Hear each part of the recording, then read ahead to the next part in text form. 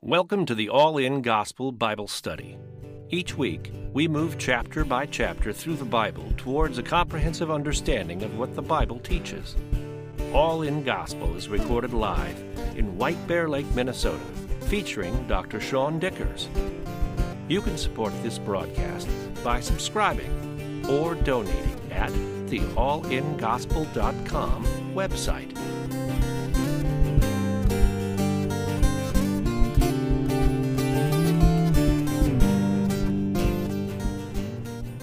We're going to be picking up in Matthew 3 where we left off. I can't wait to get to this.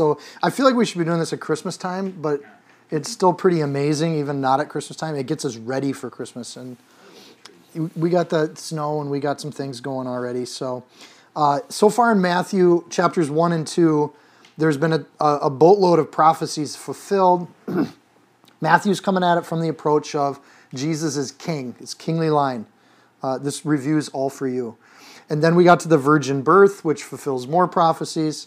He's born a king in Bethlehem, which fulfills more prophecies. He comes out of Egypt, which fulfills even more. But he's known as a Nazarite because that's where they settle and he spends his formative years. Nazarite being the word branch, and which fulfills even more prophecies where he's referred to as the branch. He's both a man of sorrow and a son of God's right hand. He's honored by foreign dignitaries, or what we call wise men, like a king would be. Matthew has, in the first two chapters, made a very compelling argument that Jesus is the king. He's the Messiah. But that's just the beginning. There's more.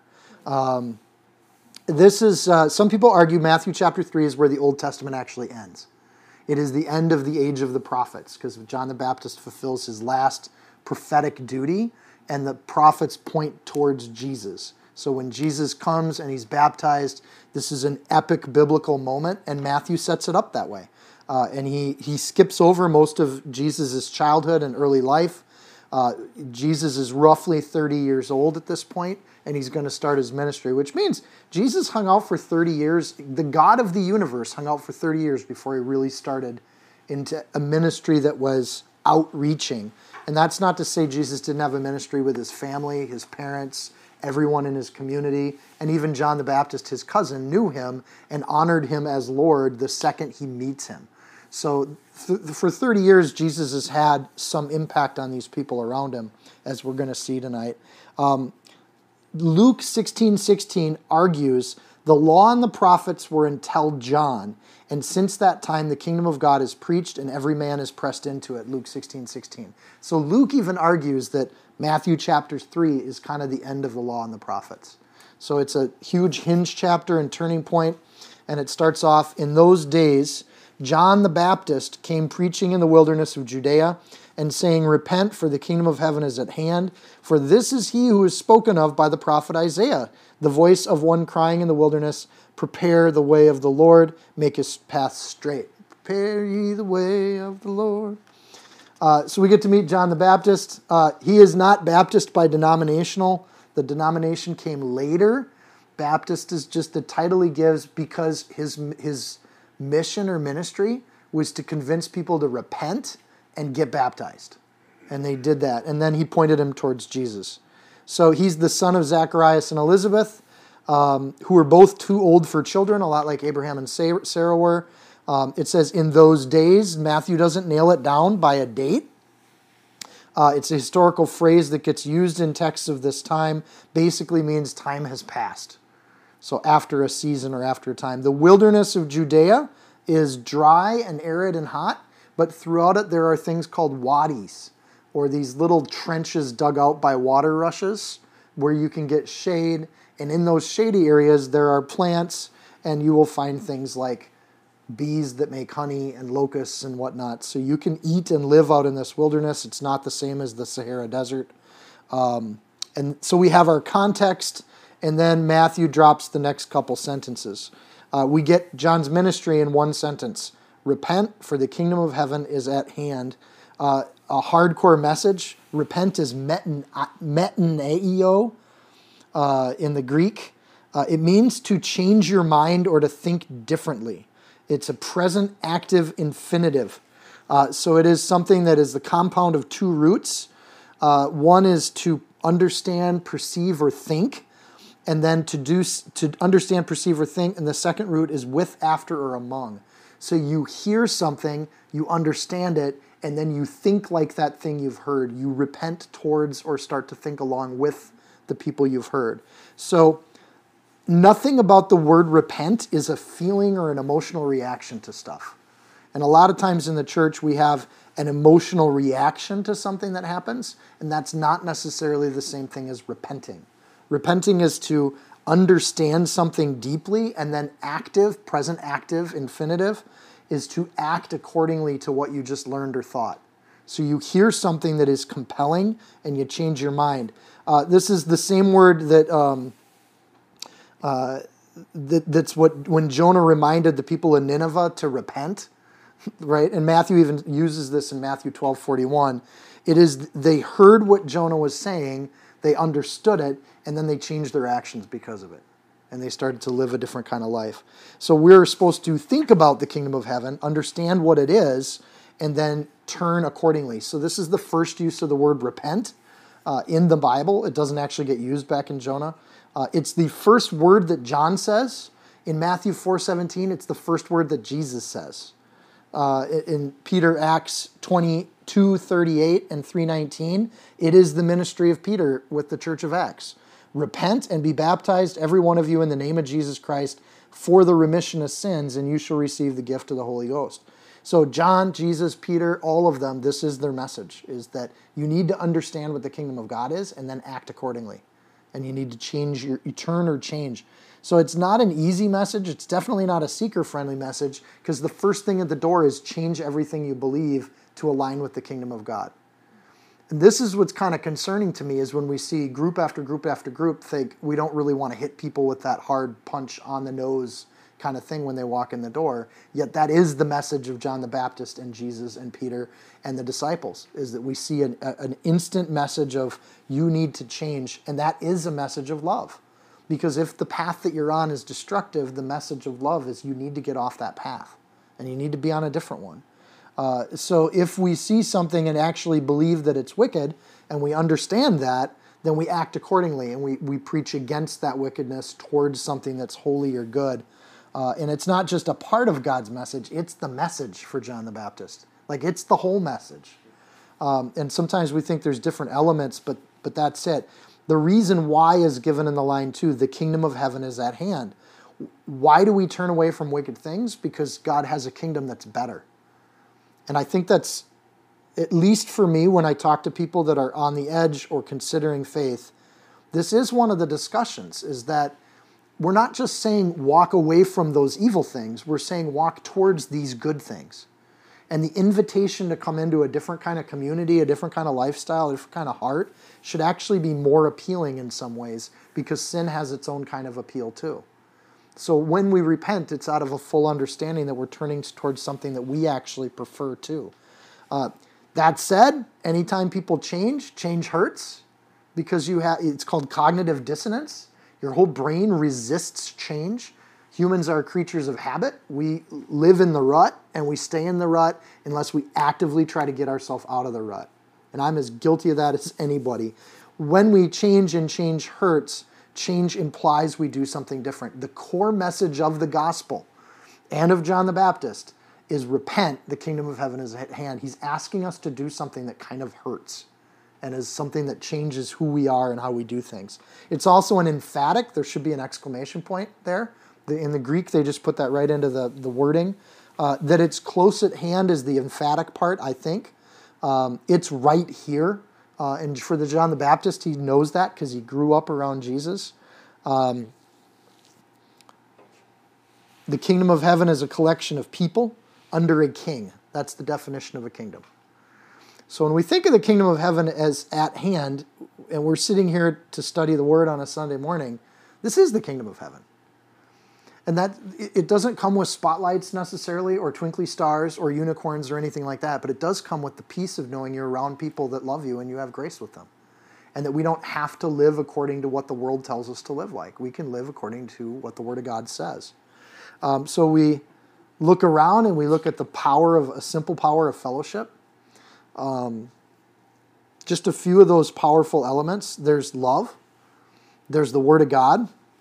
There's, for me at least, there's food, and that's something that's wonderful too. There's fellowship, just hanging around and talking with people, getting to know people. These are the things we offer people as opposed to sin. We offer them the study of the Word of God. We offer them fellowship. We offer them love. Grace. When you come into the church, there's no titles. There's no shame. We don't look at people and worry about how they're dressed or where they come from or what job they have. The Bible's clear. We don't show partiality to people based on how wealthy or prominent they are. We don't do that. We're just brothers and sisters in the faith in the church. So there's grace. There's an acceptance of people that aren't quite where we're at in the faith. One of the pastors at the conference this week said, all I know is that I am the most well-adjusted, well-balanced Christian that I'm aware of. Is that how he said it? I know I'm the most perfect Christian that I know, because everybody else is either too radical and zealous for me, or they're backslidden and too far behind me. But I'm in just the right place. And the message was grace, that the kingdom of heaven is about a place where we welcome people that are brand new in their faith and they're still wrestling with things, or we welcome people that are way ahead of us, and we regard and learn from them, and we gain wisdom in that fellowship. And it's beautiful.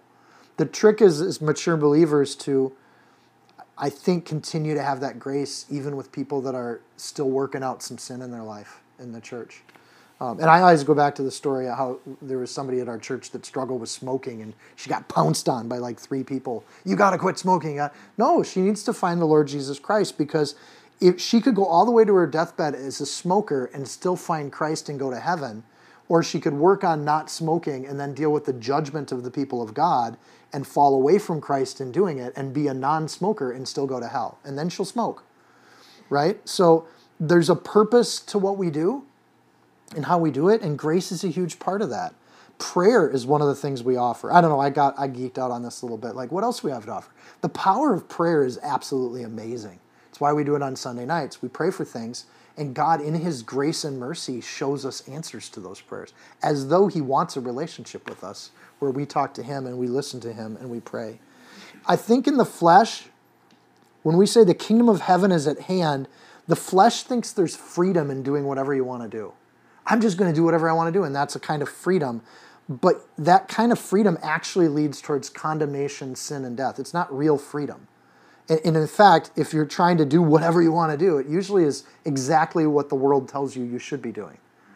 One of the new Barna polls that just came out shows that 30% of millennials identify with LGBTQ now, a number that is unprecedented in the United States, because the media and the TV say it's cool, so kids start to do what they think are told is cool, and there's a kind of prison in that, and they're condemned in there. The world keeps saying everything's got to be bigger, better, huger, more wonderfuler. And no, it doesn't. It needs to just be coming together in fellowship, studying God's Word, praying, worshiping the Lord together. That's what God does, the bigger and better, because the Lord adds to their numbers. And the Lord does that kind of thing. What we need to do is just be faithful in committing to those things God told us to do. And then the opportunities come out of that. Kingdom of God is, there's a debate on this, on how Matthew uses the kingdom of heaven.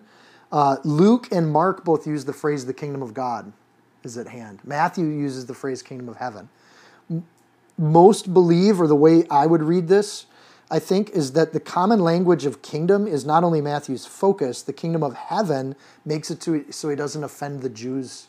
He's not going to get caught up in word things with the Jews. So when he says the kingdom of heaven, that's far more acceptable to a Jewish audience that doesn't even write the word of God if they don't have to. So they take out the vowels and do YHWH.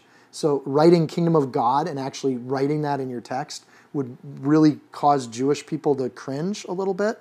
So Matthew uses kingdom of heaven. It's a lot more, we don't even notice the difference normally in our language, but the Jews really would have, and it would have been something that made this a lot easier to read for Jewish people in the first century. And Matthew he's wise. He keeps the stumbling blocks out of the way for people, so he uses that phrase. It says the prophet Isaiah. I know I'm spending a lot of time on these first verses. There's so much here. Spoken of by the prophet Isaiah. Isaiah 40, verse 3, if you want the cross-reference. The voice of him that cries in the wilderness, prepare ye the way of the Lord. Make straight in the desert a highway for our God is the full reference that he's making there. He leaves off the last point, but the voice of one crying, this goes back to the cities of refuge.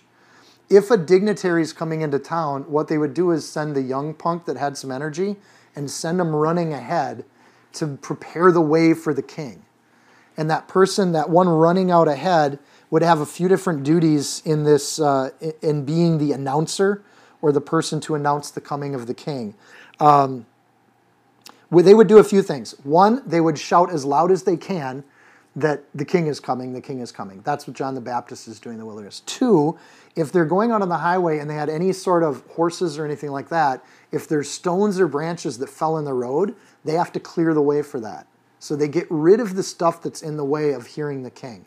And spiritually speaking, John the Baptist is having them repent and get baptized. Like, get yourself right with God so that when Jesus arrives, you actually hear and recognize Jesus. Make sense? Then the other thing they would do is they'd invite people to come, so when the king showed up in town, the whole town was there to welcome him. It was embarrassing for a dignitary to show up and there was nobody there to welcome them. You know, they should come in like with the Romans, they'd have the whole city come out to welcome higher ranking people in the Roman Empire. So when they prepare the way of the Lord or prepare the way in the wilderness, it appears that the wilderness is not a city. It's an odd place to meet your king. But that's, again, God choosing the lowly things of the world to confound the worldly wisdom of things. So the runner is there. The cities of refuge had these runners too. So not just kings got announced in the Old Testament. A murderer that thought they were innocent, like a manslaughter, accidental murder, would run to a city of refuge, and they had people posted on the road that would run ahead of them so the judges could meet them at the gate. So they had runners on these highways between the cities of refuge. So when Isaiah is mentioning this, he's using that imagery to talk about a Messiah that's going to show up in the wilderness. Prepare the way of the Lord, and then Matthew's claim then is John the Baptist was exactly this person, and this prophecy got fulfilled precisely. He's not only preparing the way of the Lord, he's actually doing it in the wilderness, and Matthew makes a point of that. The only roads in ancient Israel would have been the roads connecting the cities of refuge. They would have had runners posted on them, and they would have been a place where that would happen. And when the runners weren't like announcing somebody coming to a city, their job was to keep the roads clean and to maintain and preserve those roads so it was easy to get to the refuge that the Lord had prepared. No stumbling blocks. Numbers 35, Deuteronomy 19. Isaiah 57:14, God says, rebuild the road, clear away the rocks and stones so my people can return from captivity. Again, just a beautiful image of preparing the way of the Lord is to deal with, recognize, and clean out that kind of sin that might get in the way of us meeting our King. So there's a strong teaching that Matthew has here about purity, using these cities in this image. This is an area that can't be defiled. So John the Baptist coming out with this claim of repent is that sin is kind of defiling. Numbers 35:34, you must not defile the land where you live, for I live there myself, and I'm the Lord who lives among the people of Israel. So again, an image of just God coming, and if you want to be ready for that, you need to clear it out. Prepare the way of the Lord. As John prepares for Jesus, he's already calling Jesus Lord. And I think that's interesting because he knows darn well who he's talking about, as we're going to see in a few verses. So this is the first time Jesus gets called Lord in quotations like this in the book of Matthew. Lord here is Jehovah, Yeshua. It is a perfect image of what God's doing. Verse 4, now John himself was clothed in camel's hair with a leather belt around his waist, and his food was locusts and honey. So to a Hebrew, they would know what this means really clearly. This is somebody who basically who's walked away from all the comforts of the world in order to dedicate themselves and consecrate themselves to the service of the Lord. This is not necessarily a Nazirite vow, but that's the only place in the Bible where there's anything about diet that's relevant. So there was traditions here that simplified diet was important. 2 Kings 1:8. is another image here. And they answered him, he was a hairy man and girt with a girdle of leather about his loins. And he said, it is Elijah the Tishbite. So when we say these are the days of Elijah, this is the imagery that the Hebrews would have heard, is that when they're defining John the Baptist as a voice of one crying in the wilderness, straight from Isaiah, and they define what he's wearing, Matthew's trying to argue that this is the spirit of, or a reflection of, or a shadow of Elijah that has come to prepare the way of the Lord. So a Hebrew would hear that loud and clear. We should know that John the Baptist wasn't raised in the wilderness. He was raised by a priest. He would have been coming from a fairly middle-class family. So he had a place to work. Because he's the son of a Levite priest, he would have been the firstborn. He would have been able to be a Levite priest. So he is walking away from those priestly duties to do this other work God's called him to as prophets of old, including Elijah. So here's the other thing. When Matthew says this in verse 4, there's no indication that this is bad.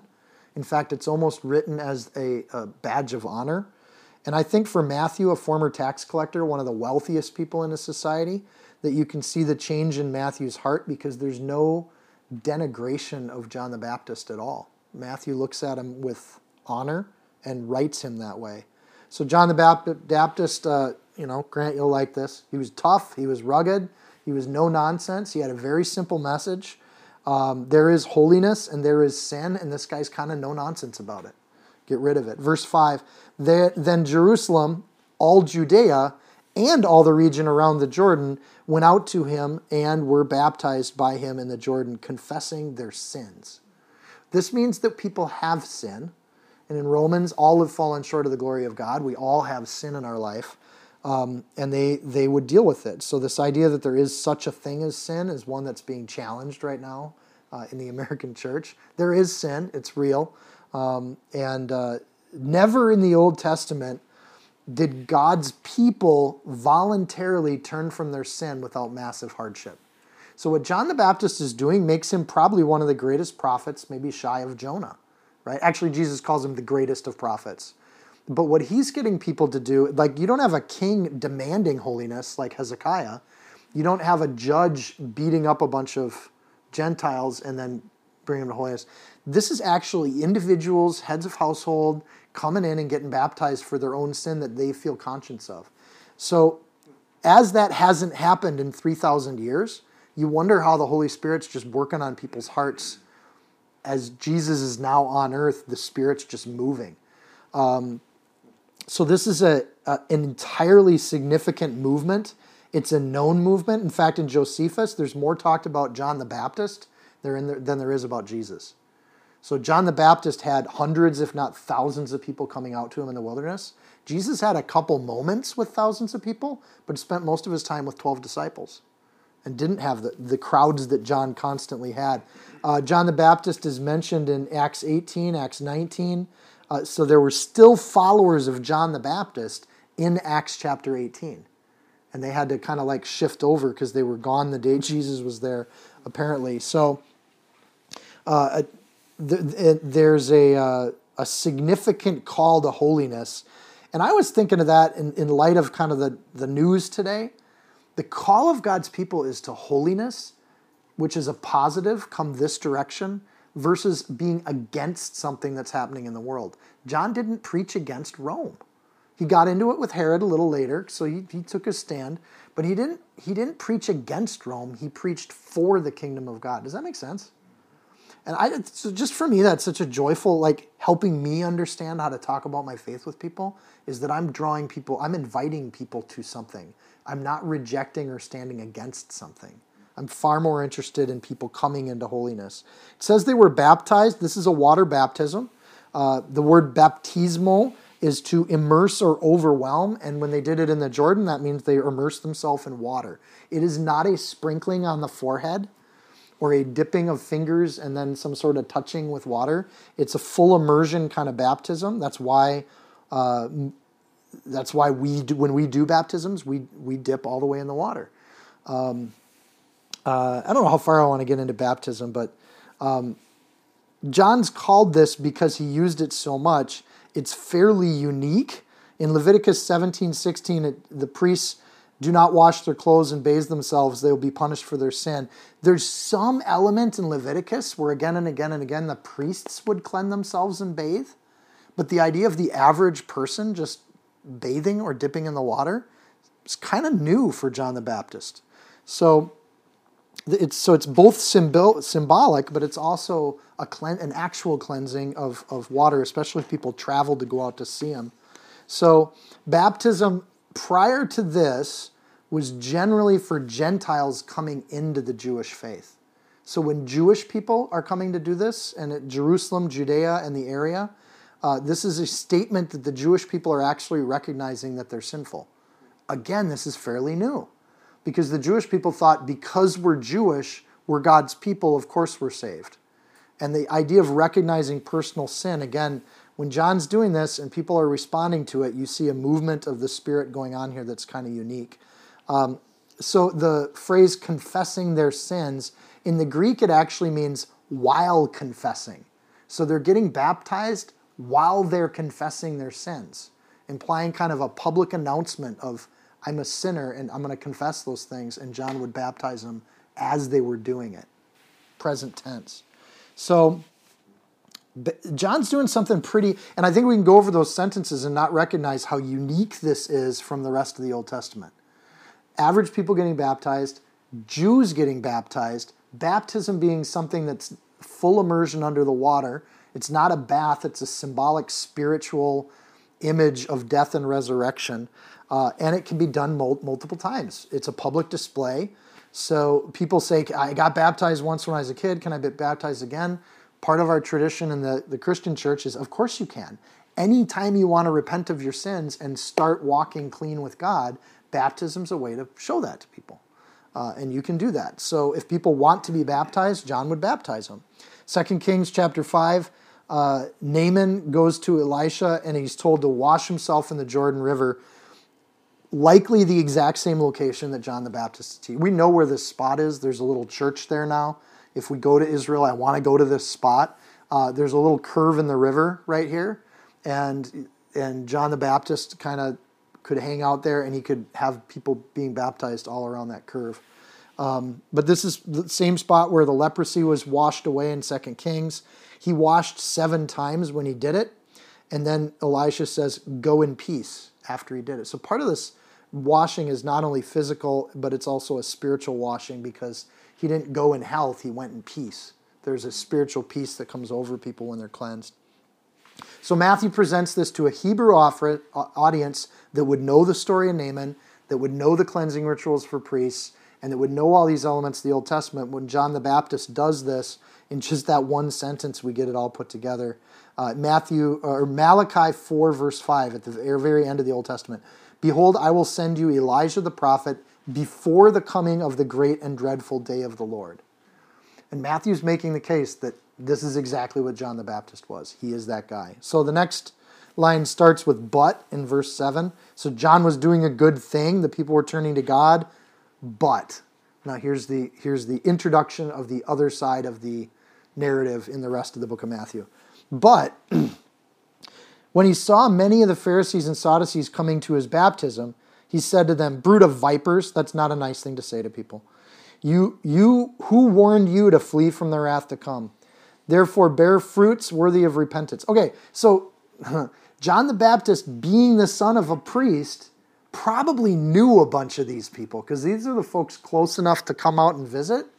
So I want to know, there had to be backstory there. John had to have had some run-ins with these Pharisees and Sadducees before he said, I'm just going to go out in the wilderness and call people to holiness. Right? So I just love that idea that this doesn't come in a vacuum. There was stuff there, but Matthew doesn't share what it is, so we won't conjecture. Verse 8, therefore bear fruits worthy of repentance, and do not think to say to yourselves, we have Abraham as our father, for I say to you that God's able to raise up children to Abraham from these stones. And even now the axe is laid to the root of the trees. Therefore every tree which does not bear good fruit is cut down and thrown into the fire. Indeed, I baptize you with water unto repentance, but he who is coming after me is mightier than I, whose sandals I am not worthy to carry. He will baptize you with the Holy Spirit and fire. His winnowing fan is in his hand. He will thoroughly clean out his threshing floor and gather his wheat into the barn, and he will burn up the chaff with unquenchable fire. This is a hardcore sermon. He says this in public with everybody there to hear. Pharisees, Sadducees, the whole crew. So Matthew introduces the critics of Jesus in his book. So here are the critics. The Pharisees arise out of a desperate attempt to control the Jewish people. Because after they got back from Babylon, because they were sent to Babylon in sin, now they're back in the promised land, they're doing everything they can do to keep people from sinning. And this is the large narrative of the Old Testament, is how this comes to be. But they don't want to be exiled from the promised land again. So every little village in town has a Pharisee group of people that are making sure that nobody sins, and they come up with their own rules. They compound on top of the Old Testament law to just keep people like a buffer zone away from, you're not supposed to work on the Sabbath. They made it so that even spitting on the ground could be a way to plant seeds. So even spitting on the ground became outlawed under the Pharisees' law. It's not an Old Testament law, but it's a law that they just kind of made up to create a buffer zone around sin.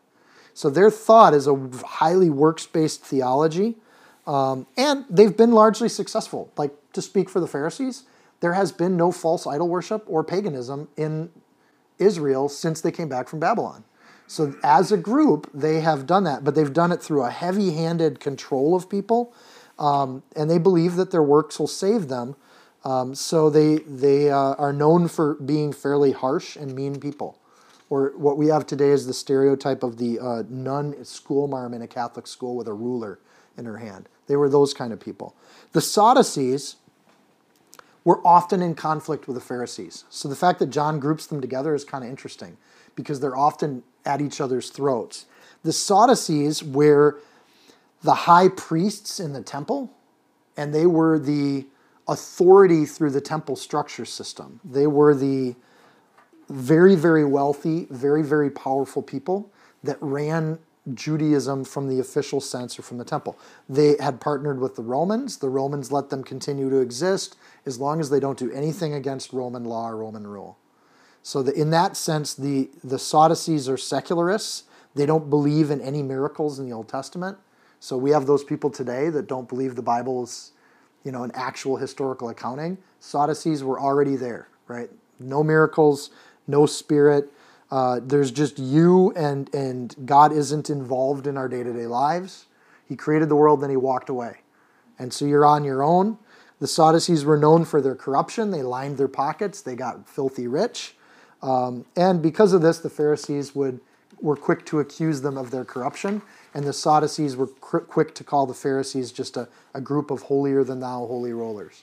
So the legalists and the secularists both show up at John's baptism. He calls them a brood of vipers. A brood of vipers is a set of vipers that have winterized, and they winterize by coiling around each other into a little ball. Have I told my snake story before? Okay, so my grandpa and grandma had me digging fence post holes when I was like 10, 11 years old. So I'm in the backyard and I just stick a spade into the ground. And by the way, I'm working in my sandals, right? Because I'm a kid and I do these things. So I'm digging the hole and I get down about 1.5 feet and I put the spade in and I pull it up. But by that time I'm in such an automatic, just dig, get through it mode, that I bring the thing up and I turn the shovel to dump the dirt off to the side.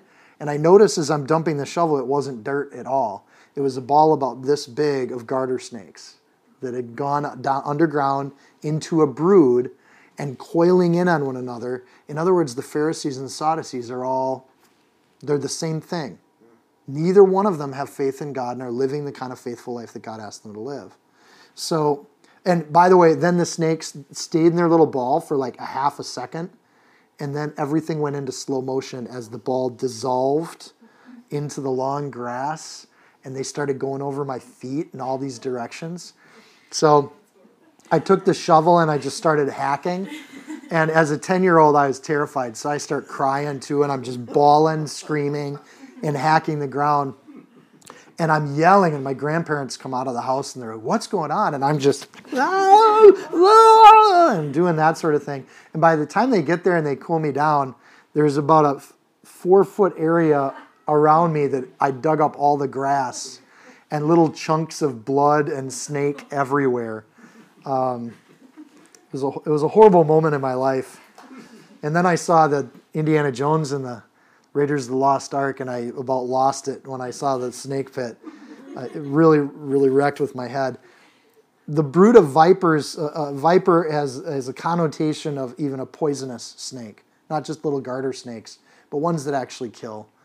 And I think when John's saying that, I think he'd been sitting around at night trying to think of the right metaphor for these people because he dealt with them his whole life.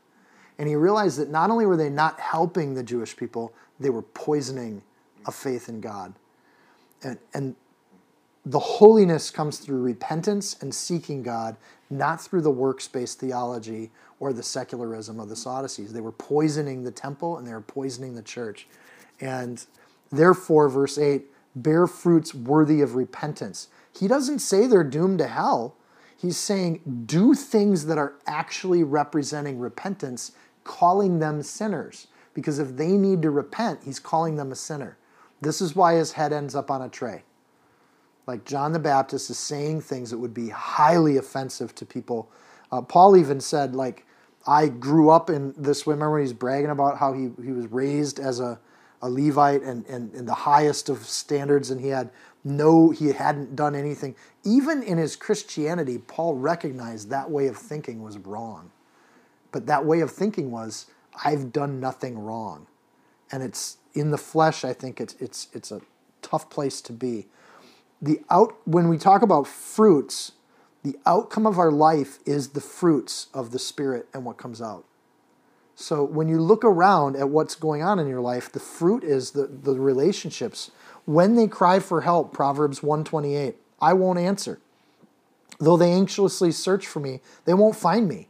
For they hated knowledge and chose not to fear the Lord. They rejected my advice and paid no attention when I corrected them. Therefore they must eat the bitter fruit of living their own way, choking on their own schemes. This is one of the only references to fruit in the Old Testament. So when John says this, bear the fruit of repentance, those Pharisees would likely have this kind of thing readily available in their brain. They knew exactly what he was saying to them.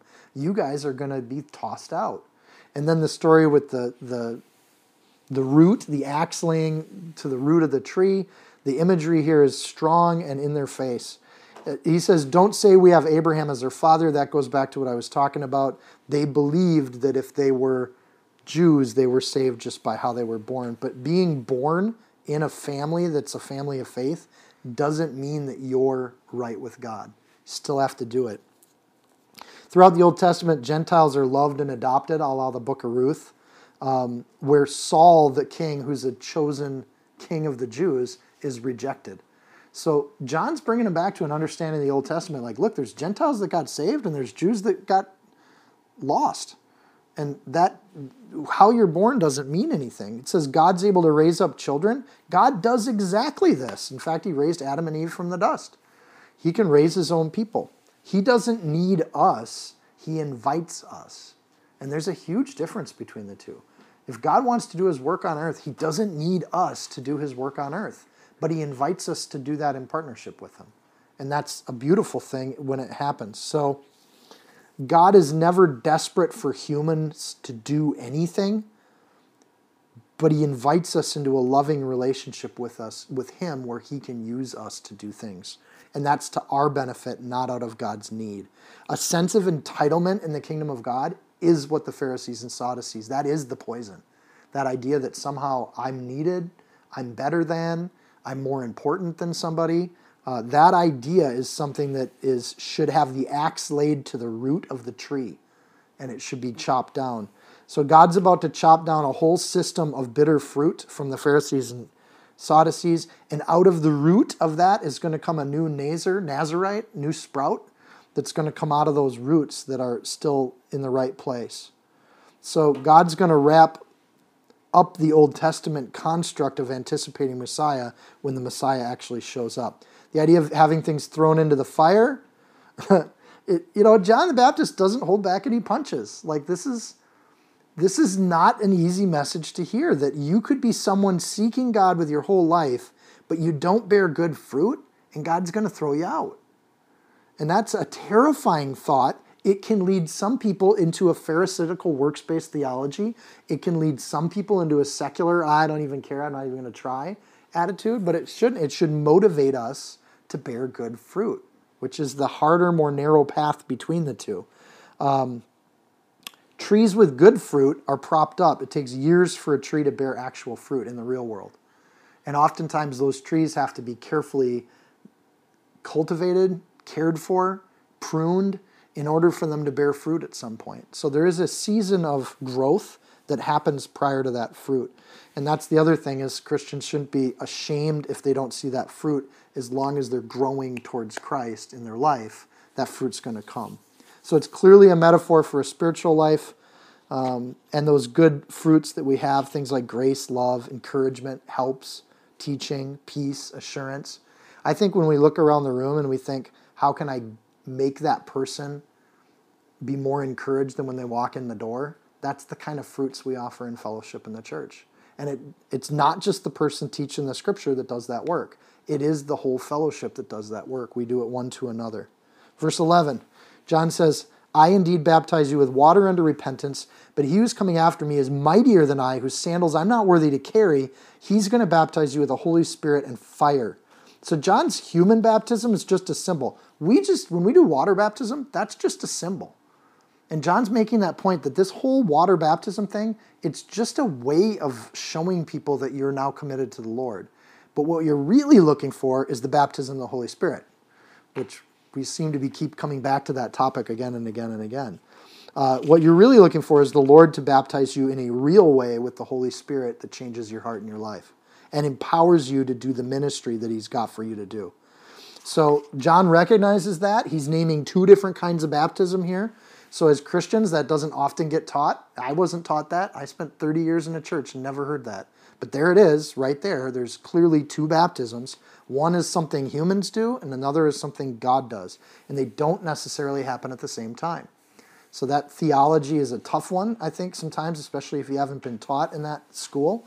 But if we take the word at face value, John seems to understand it differently than I did for a large part of my life.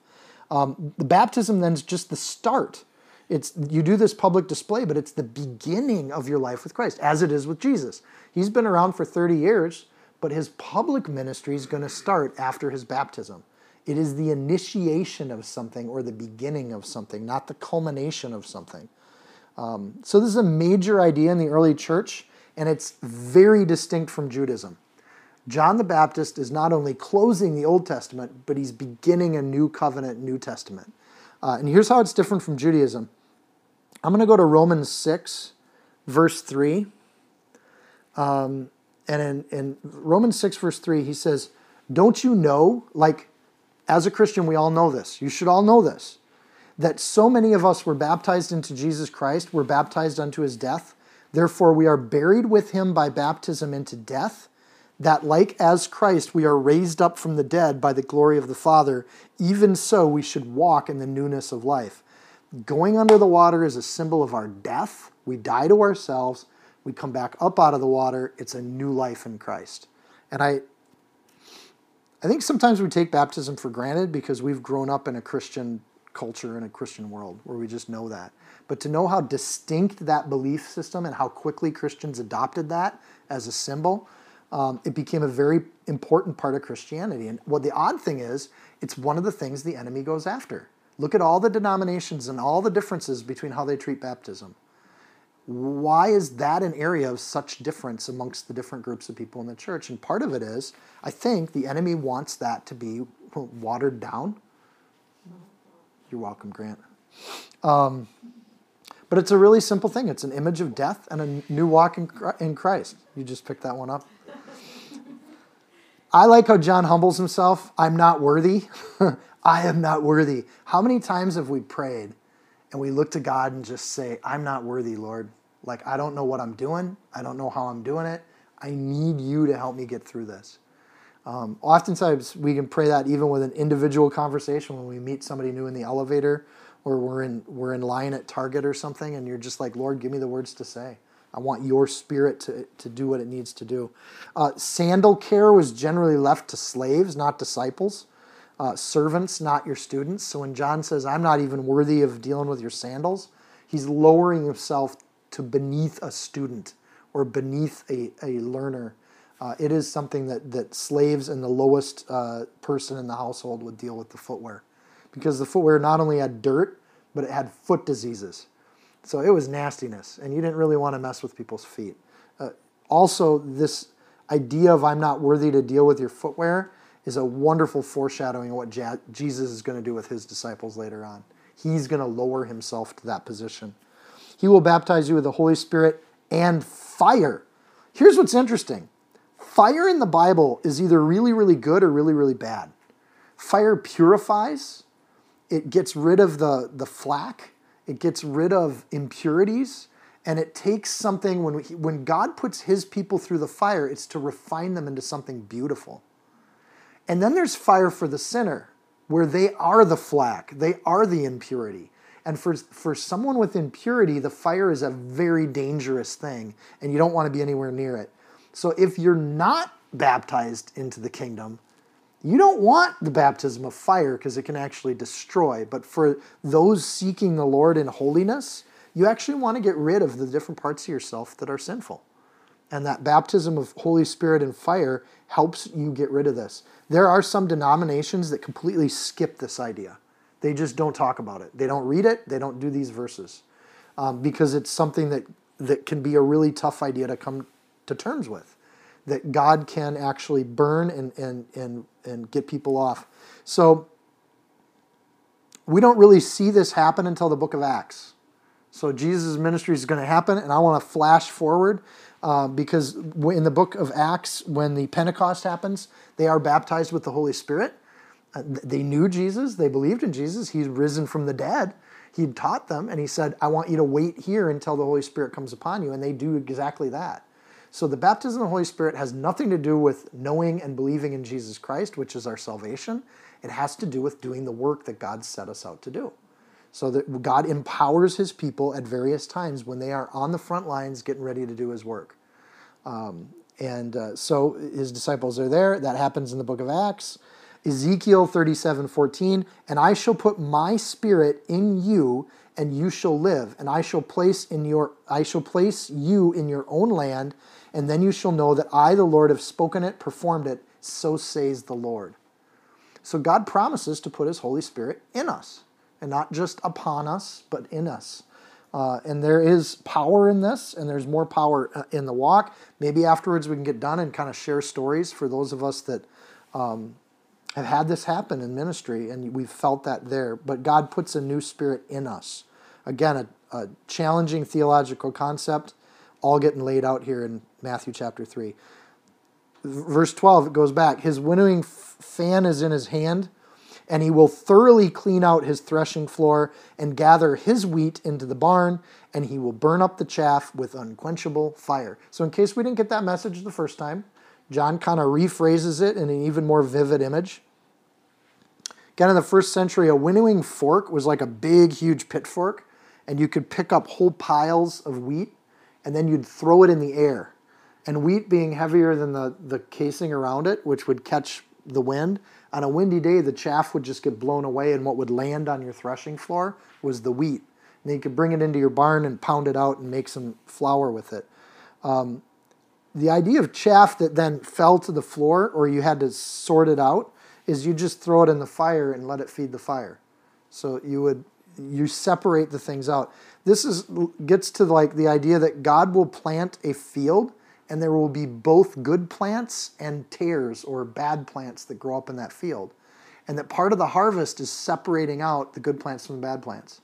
So you look at the planet Earth, and you got people raising up all over the earth, and God's looking at that, all the humanity on this earth, and there's people he's going to bring into his barn, and there's people that he's going to destroy. So that message is, again, not a popular one these days, but there it is with John. He hits it right on the nose. Then Ephesians 4:14, then we will no longer be immature like children. We won't be tossed and blown about by every wind of new teaching, connecting with this image of John, the chaff. We will not be influenced when people try to trick us with lies so clever they actually sound like the truth.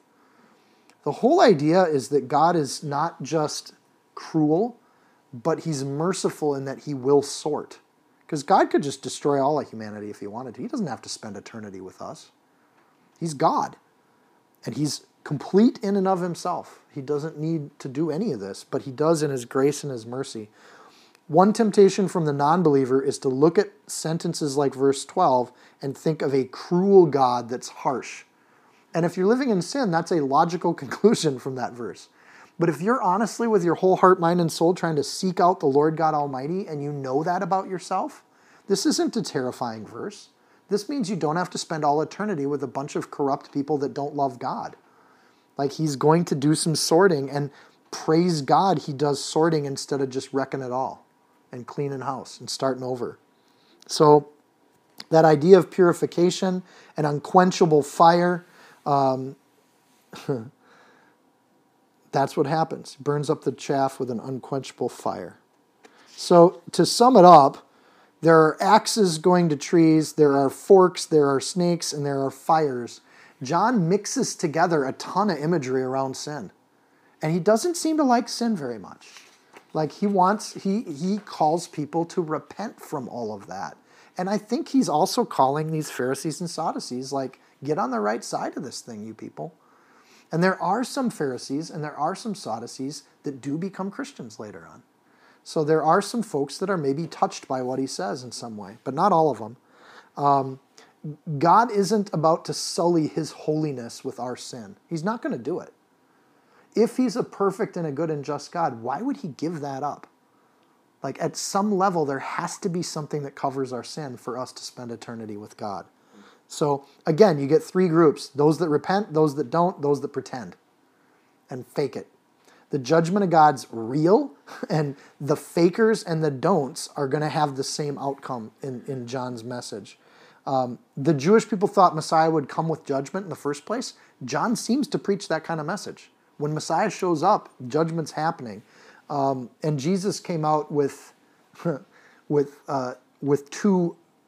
two arrivals on earth. The first would be to come with a new path to walk, and the second will come with judgment.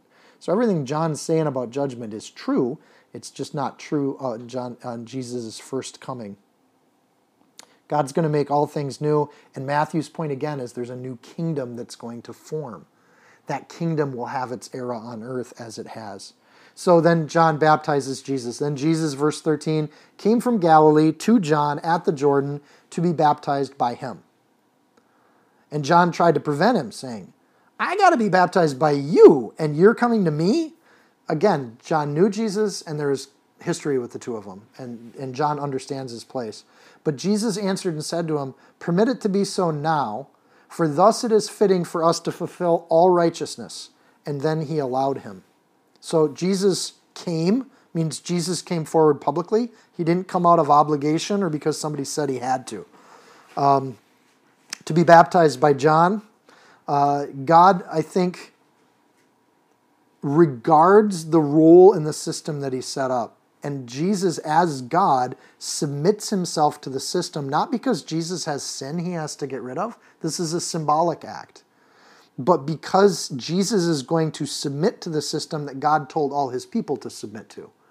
And repentance unto holiness is something that's called for throughout the whole Old Testament, which is what John's preaching. So when Jesus does this, again, the point of baptism is a public display that you're going to start your ministry. For Jesus, it's no different. Getting baptism doesn't erase sin, which Jesus didn't even have. The point of baptism, reinforced with Jesus, is to announce to the world that he's starting a public ministry. So Jesus is going to do that. John's saying, why are you coming to me? Obviously, John knows where he's at. In this idea that it is fitting for us to fulfill, God created a system and a path that it is fulfilling and good to go through, even if you're not a sinner, right? But we all are sinners, so we should still go through it. John knows that God gives the Spirit and that his baptism is just water, because he's already said it in this chapter. So he understands what's going on with it. But Jesus associates himself with sinners throughout his life. In his birth, he associates with sinners because he's born a human. He associates with the Nazarites and the Nazarenes, probably the least appreciated area and village in the country, he associates himself with carpentry and becomes a carpenter under his dad. He associates himself with humanity and death on the cross and takes the death of a criminal and associates with people. It doesn't mean that Jesus had sin, which is a horrible heresy. It means that he's associating with sinners and he's becoming like us so that he can show us a path to fulfill all righteousness. So fulfilling all righteousness is not all the Gospels. Then God says these wonderful lines. This is my beloved Son in whom I'm well pleased. Jesus obeys the calling of God. Jesus is fully human, fully God. He still makes decisions just like humans do. And God, seeing that over the last 30 years, he's made the right decision. The Spirit alights upon him. God speaks. Jesus obeys. The Trinity's complete. The only other place we see the Trinity come together this tight is in Genesis 1, making the beginning of the Old Testament. And when Matthew paints this picture, it's like the beginning of the New Testament. The Holy Spirit showed up at the creation of the world, shows up at the beginning of Jesus' ministry in the 3-in-1 kind of form. Just really, the symmetry of it's amazing. It doesn't just say my son, it says my beloved Son, showing that even within the Trinity, what ties the Trinity together is love. God actually loves himself, and that is part of the relationship of God in his different manifestations, is that there is a love that is internal in God, and there's a love that he has for humanity that comes out of God. Some people think Jesus changed at this moment, and I say some people because these are not commentators I respect. Jesus doesn't change here. There's nothing in the text that says Jesus changes. In fact, John's recognition of him as Lord happens at the beginning of the chapter, well before the baptism. John's knowledge of Jesus and who he is instantly recognized when he reacts to Jesus showing up for a baptism. So Jesus doesn't change here, but he does announce himself to the world, which makes you wonder what's in chapter 4. Like, what's the next thing Jesus does to start his ministry and to establish a new kingdom on earth? So all we have now is that there is a king that was born, raised and anointed by wise foreign kings. Now we have an announcement that the kingdom of God is at hand. Now it's not just at hand, it's here. And that beginning starting point, it looks a lot like the creation of the world. There's a creation of a new kingdom that just came up out of the water. Jesus coming up immediately, again, that's a confounding word for me. But it has, I think maybe the idea is that the kingdom of God just came upon the earth in an instant, just like the creation of the world was created just in a word, in a thought. And when Jesus comes up immediately, it's like boom, and the Holy Spirit comes down and the voice happens all at the same time. And for John the Baptist, of course, he's like, oh, like it's all starting, it begins. And you get this moment in the kingdom that's amazing. Jesus doesn't have any disciples yet, so God starts the kingdom of God without the help of any human other than maybe John the Baptist, who says, I want to do this I want to do it the right way. I wonder if Jesus, the human, knew that this was going to be what happened when he came up out of the water. And maybe that anticipation is where the word immediately came from. Like he couldn't wait. Like it's going to start and I'm here. You also wonder like who else is watching this happen besides John the Baptist? And who are those people? Maybe Philip was here as a follower of John the Baptist. Maybe Philip saw this happen. So you don't know like who's in the room at the time. There's a strong implication that there might have been some Pharisees and Sadducees hanging out when this happened. But it doesn't say who was there exactly, so there's just curiouses there. Either way, the kingdom of God has started. We come back next week in Matthew 4, we're going to see Jesus establish a new kingdom. And he's going to start to gather people into that kingdom. So let's pray. Dear Lord and King, Lord, we want to start the way you started. And that is, Lord, we want to look at our own lives and the things in our life that are holding us back, the stumbling blocks. And Lord, as we want to walk in your kingdom and be in your kingdom, reveal any wicked ways in us. Reveal anything in us, Lord, that doesn't put our lives in your hands. We want the way to be clear, Lord, because we want to serve you. Lord, we know that there is punishment. It's real. That you do want to gather unto yourself those that pursue you and want to be holy. So Help us to do that, Lord. Help change our hearts, that we don't come in and look at Matthew 3 this morning, Lord, and not let it touch our hearts and our souls. May we not presume or assume that we're on good terms just because of where we were born and who our parents are and where we come from and what we've done, because it has nothing to do with what we've done. It has everything to do with a loving relationship with you. So, Lord, help us to find you and serve you and bow before you. Lord, there's nothing that we have that we don't want to give to you. So, Lord, may you have our whole life, not just part of it, not pieces of it, but all of it. Lord, you can have it. And burn away anything that's holding us back from that kind of a walk with you and that kind of life. Lord, I pray for this body, each soul that's with us right now, Lord, help us to give ourselves to you, that we have nothing that isn't yours. Lord, our jobs, our relationships, our family, they're all yours, and there's no accidents. Help us to have great courage that we know who our God is, and therefore we know where we stand and who we are. Help us to not confuse what righteousness looks like, but to do it based on your word and not the word of Pharisees or Sadducees that are so prevalent in our society right now. Lord, help us to seek you. Lord, we know the primary message of John was to repent. So, Lord, if there's anyone in this room, including me, Lord, where there's something we need to repent of, stir our hearts to it so we can get rid of it and we can throw it out. Lord, it's better to go into the kingdom with one less eye or one less hand or anything spiritually, Lord, that holds us back from you. It's better to lose it and come into the kingdom without. So, Lord, help us to repent. Help us to know that your kingdom is not only at hand, it's here. Lord, it's in this room, and where 2 or 3 are gathered in your name, you're here. Your Holy Spirit's with us and upon us. And Lord, we want to go forward this week and each day and each hour count the opportunities we have to share the gospel and minister one to another, Lord. Bless us in those things. Bless lunch. And Lord, we pray for Danny's place as we go over there this afternoon. Lord, may we just bless her new home and pray over it, and may that just be a wonderful time too. Be with us and keep us in Jesus' name. Amen.